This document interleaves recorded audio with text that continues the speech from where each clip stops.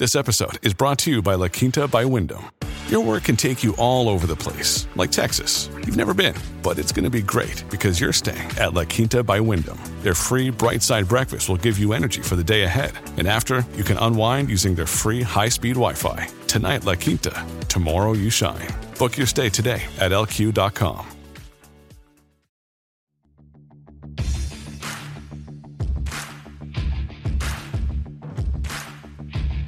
Hey, I'm Ryan Mallory, and this is my Swing Trading the Stock Market podcast. I'm here to teach you how to trade in a complex, ever-changing world of finance.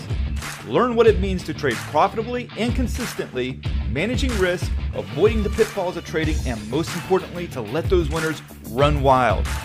You can succeed at the stock market, and I'm ready to show you how.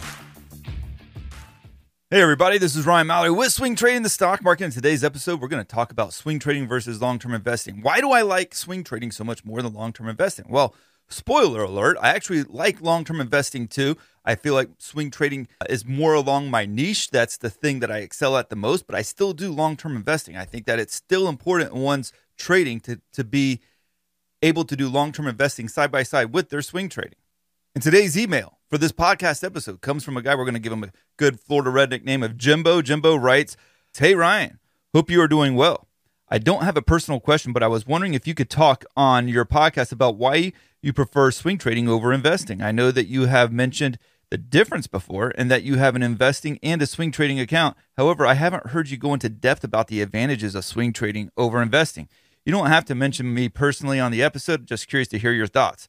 Kind regards, Jimbo." I don't mention you by name, so that's why I give you the Florida redneck name of Jimbos. So a quick understand the difference between swing trading and long-term investing on the surface level. Long-term investing, you're talking about holding stocks for typically more than a year and then selling them at some point far down the road. You're holding through earnings, you're holding through a lot of different things. It's a stock typically that you believe in the long-term sustainability and the potential future growth of that company, whereas swing trading, you may not always believe that there's a really good story behind the stock or that there's a long-term potential to the stock, but you do think that there is a short-term momentum opportunity for you to take advantage of. And with swing trading, it allows you to do that. Long-term investing, not so much, because over the course of the year, you may finally realize, oh man, that momentum that I originally got into that long-term investment for, that was done and over with 11 months ago. I should have gotten out then, and now I'm looking at a 50% loss. I think that the stocks that you choose and the methods that you go about with swing trading versus long-term investing are drastically different. And so those differences is why I do prefer swing trading over long-term investing. Do I necessarily look down on people who choose long-term investing over swing trading? No, not at all. I think a lot of it comes down to personality and your style of trading / investing and what suits you the best for your lifestyle, for the person that you are, and for your financial goals. And so digging further into why I like swing trading so much over long-term investing is because it goes probably back to the 90s. When I first started off, I was 11 years old. I had gotten a few $1,000s from an inheritance that this lady that raised my mom down the street in Miami, she gave us a nice inheritance for college. But because I was 11 years old, my dad thought, hey, you know what? We're going to stick this in the stock market and let it grow for you over the times. Now, this was the 90s. The 90s was the dot-com era. If you're wondering what that's like, look at what the market's like today with the AI mania, with artificial intelligence being all the rage. Companies talk about doing AI on their products. The stock soars. All they have to do in an earnings call is say AI, and typically it goes higher. You look at Adobe, you look at AMD, you look at NVIDIA, Google, Microsoft. Did I say NVIDIA? I don't know, but NVIDIA is kind of a no-brainer. These companies are definitely focused on AI, and that is what Wall Street's focused on. And you're seeing stocks make incredible rallies. I think NVIDIA alone is like up almost 200% on the year, and we're not even halfway done with the year. And that's what it was like back in the 90s, probably even more so in the 90s. And perhaps the AI craze eventually takes over the craze that we saw in the 90s with the dot-com boom. But literally in the 90s, when companies would come onto their earnings call and say, hey, we're going to have a website with a .com at the end of it, stock would go crazy. That was the big rage. I mean, you think about some of the titans that came out of that, like Jeff Bezos. He came out of that 90s era with Amazon. And so if you had a website and you had a .com, stock market loved you. And it sounds ridiculous in hindsight, but think about how like stupid some of the things that we look back on, like the NFTs, like some of the crazy prices that those things were going for, or or the metaverse. And I know that's still kind of evolving and maybe it'll take a different shape and form, but we were really getting cranked up about the metaverse, and probably the same thing with AI. We're going to look back and how absolutely crazy it was, how much valuation we were attributing to some of these companies. So going back to the 90s, that was where I got my start, was during the 90s boom. And what a time to be alive. I mean, I think I saw that small investment go up to like $50,000 by the time I was 18 or 19 years old. And then the dot-com bubble burst a couple of years later, and I saw it come all crashing down. And I walked away with still more than my original investment, but far off of what those highs were that I had at one point in time. Thankfully, I paid for a transmission on my Oldsmobile, and let's see, what else did I pay for? I bought a Gateway computer for college. That was pretty cool. And that's where I got my start. The crash from 2000 to 2003 really shaped my view and really drew me to swing trading, because of the very fact that I realized I needed to start managing the risk better, because I didn't want to go through that huge wave and huge crash that happened there. That was very frustrating. So I go into swing trade. Probably didn't even assign the name swing trading to it at the time. It was just more of a short-term style of trading versus long-term trading that I was pursuing, instead of just riding the ebbs and flows of the stock market. So then that's where risk management started to come into play.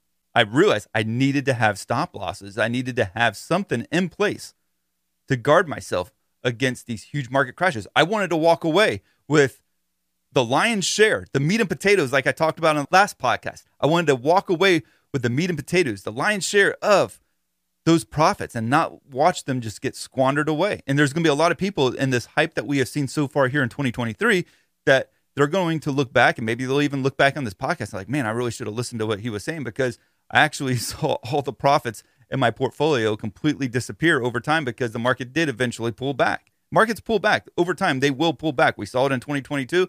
There's a good chance we see it at some point in 2023. So being able to maximize my short-term returns and not have to give back so much. Oftentimes you hear that saying, 2 steps forward, 1 step back. That's what long-term investing can oftentimes be. And I was wanting to avoid that 1 step. I'd rather take 2 steps, get out of the trade, let the market take that 1 step, get back in again on the next trade. That is one of the many reasons why I like swing trading. The other one is the visual aspect too, using technical analysis. Fundamental analysis isn't as important in swing trading as technical analysis is. Technical analysis is really what guides all of my trades, and it's a visual concept that allows me to have an edge against Wall Street, where Wall Street focuses more on fundamentals. Wall Street will have an entire staff of people dedicated to analyzing stocks, analyzing their books, talking to the CEOs, talking to CFOs, talking to CTOs.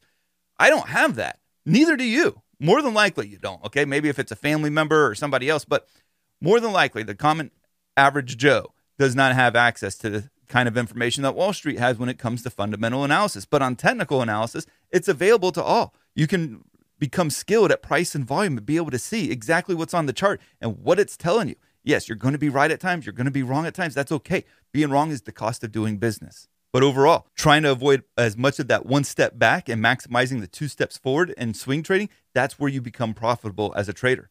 And so the visual aspect of being able to put myself at a level or a playing field that allows me to compete with Wall Street is ideal, because I'm never going to be able to keep up with their algorithms, their machines that are buying and selling. I can't keep up with that, but I can have an edge of my own that revolves around technical analysis. And that's why you see so many people that are successful swing traders using technical analysis and really not paying much attention to fundamental analysis. And I'll say this, I think a lot of the traders that you see, they're buying like $3 and $4 stocks. They're not paying attention much to the technicals, but they are heavily focused on the fundamentals as if they have some kind of edge there. And most of them blow up their accounts or blow up those trades by focusing too heavy on the fundamental analysis on these very sketchy, very iffy companies that they believe in the story on, but they haven't seen price match what they believe the fundamentals should do. And sometimes that doesn't always happen. Sometimes that story that you believe in doesn't come to fruition when it comes to long-term investing in the stock market or even swing trading in the stock market based off of fundamentals. And so they'll believe in the story and they'll get right into it, and then the stock doesn't do anything, and they get frustrated after a couple of weeks that the stock hasn't moved in their favor. Well, why'd you get in at that point? You use fundamentals acting like they're going to act as technicals when you get into the trade. Like all of a sudden, because you realized it, all of a sudden the price is going to take off in sympathy with what you believe. And that just doesn't happen. And so people end up losing money because these lower dollar price stocks are so much cheaper. I also like swing trading because it allows you to profit in all types of markets. 2022 was a perfect example of that. You had the market pull back over 20%, and yet I was actually able to profit in the market that year and make a good profit. But long-term investing, that's much more difficult. You would have had to have been in like some insurance companies and some of the healthcare companies and some of the defense companies to have made a profit in 2022. But if you were doing all big tech stocks, you didn't make a profit. You got your head handed to you. And you're still trying to probably recover from those losses because long-term investing doesn't allow you to profit in all types of markets. Bear markets are very difficult to profit in as a long-term investor. You have to really be in the right stocks at the right time. Swing trading not only allows you to avoid riding the wave lower, it allows you to profit from the wave lower. You can also short stocks during those times. So swing trading allows you to play both sides of the market. Long-term investing, that's much more difficult. Doesn't mean that people don't short stocks from a long-term investment, but you also have to deal with the interest rates because you're borrowing for a longer period of time, hoping to get a sizable return. And the stock, it's not like a stock that can go up 100 or 200% over the years. If you're shorting a stock from a long-term perspective, you can only get it to go down to zero. And that's pretty hard to do, to nail those companies that are going to go straight to zero. And the further it goes down, the less of a percentage return that you're going to get for every 1% additional drop out of a stock. It keeps getting smaller and smaller in terms of a dollar, which means those margin rates are going to cut into your profits more and more the longer you hold on to those trades. And so if you hold it over the course of a year and it was a successful short trade, it's still likely to be grossly impacted by margin rates.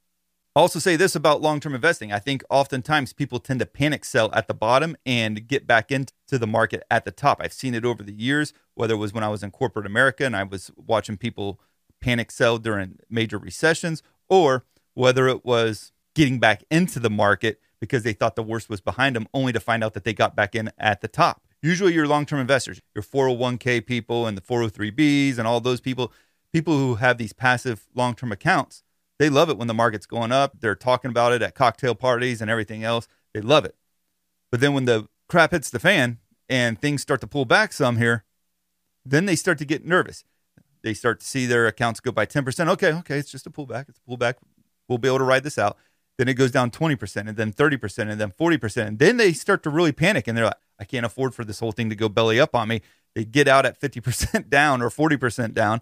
And then they see that bottom kick right in and it goes right back up. How many people in 2022 got out of the market in October because they couldn't take any more of the pain? They probably read how October is such a bearish month of the year or whatever, and it's really not.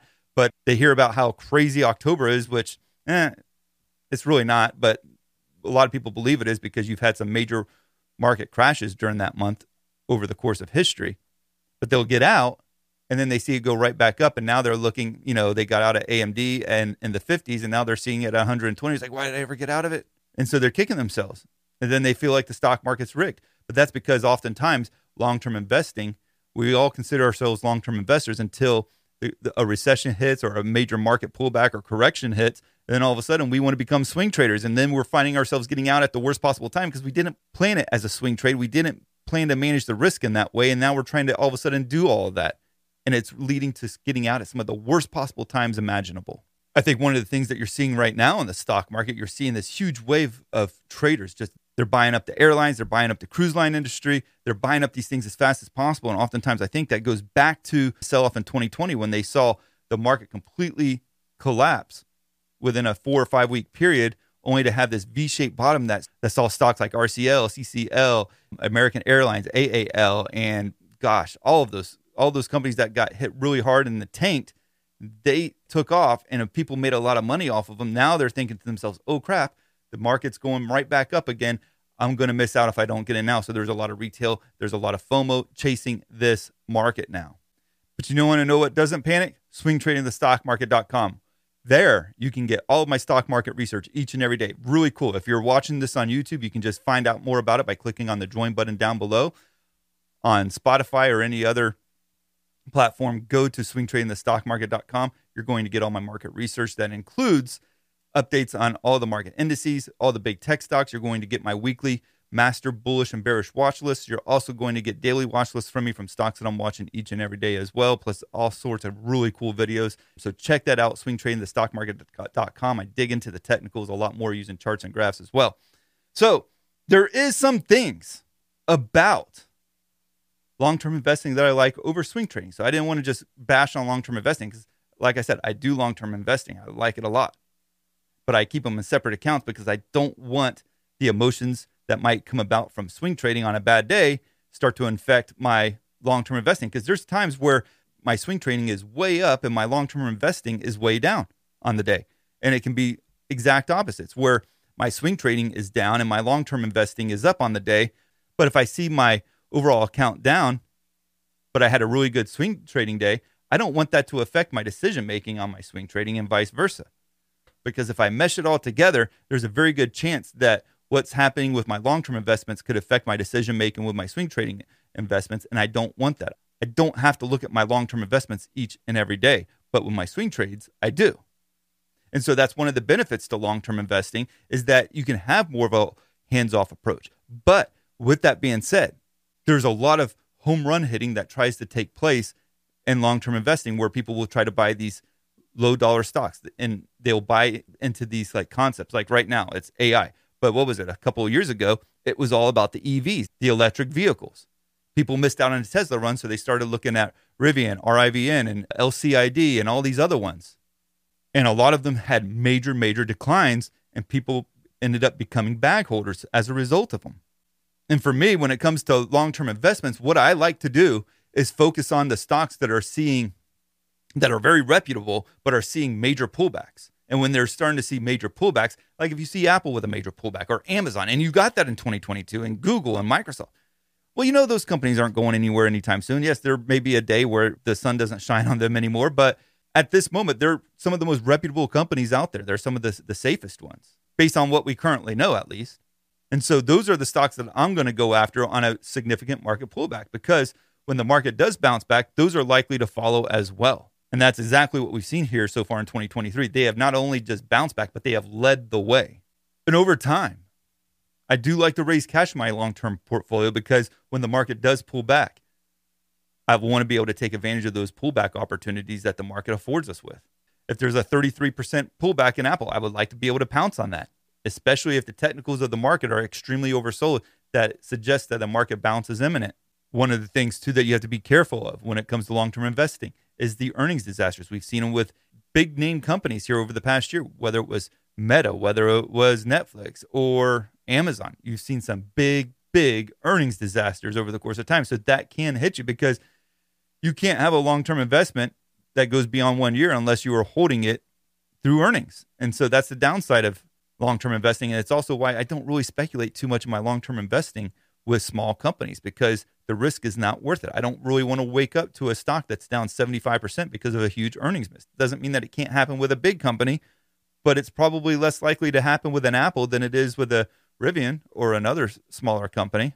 But in the end, they're both good strategies. They're both good approaches. They're going to be more suitable for some people than others. Not everybody can be a swing trader. Not everybody is going to do well with long-term investing.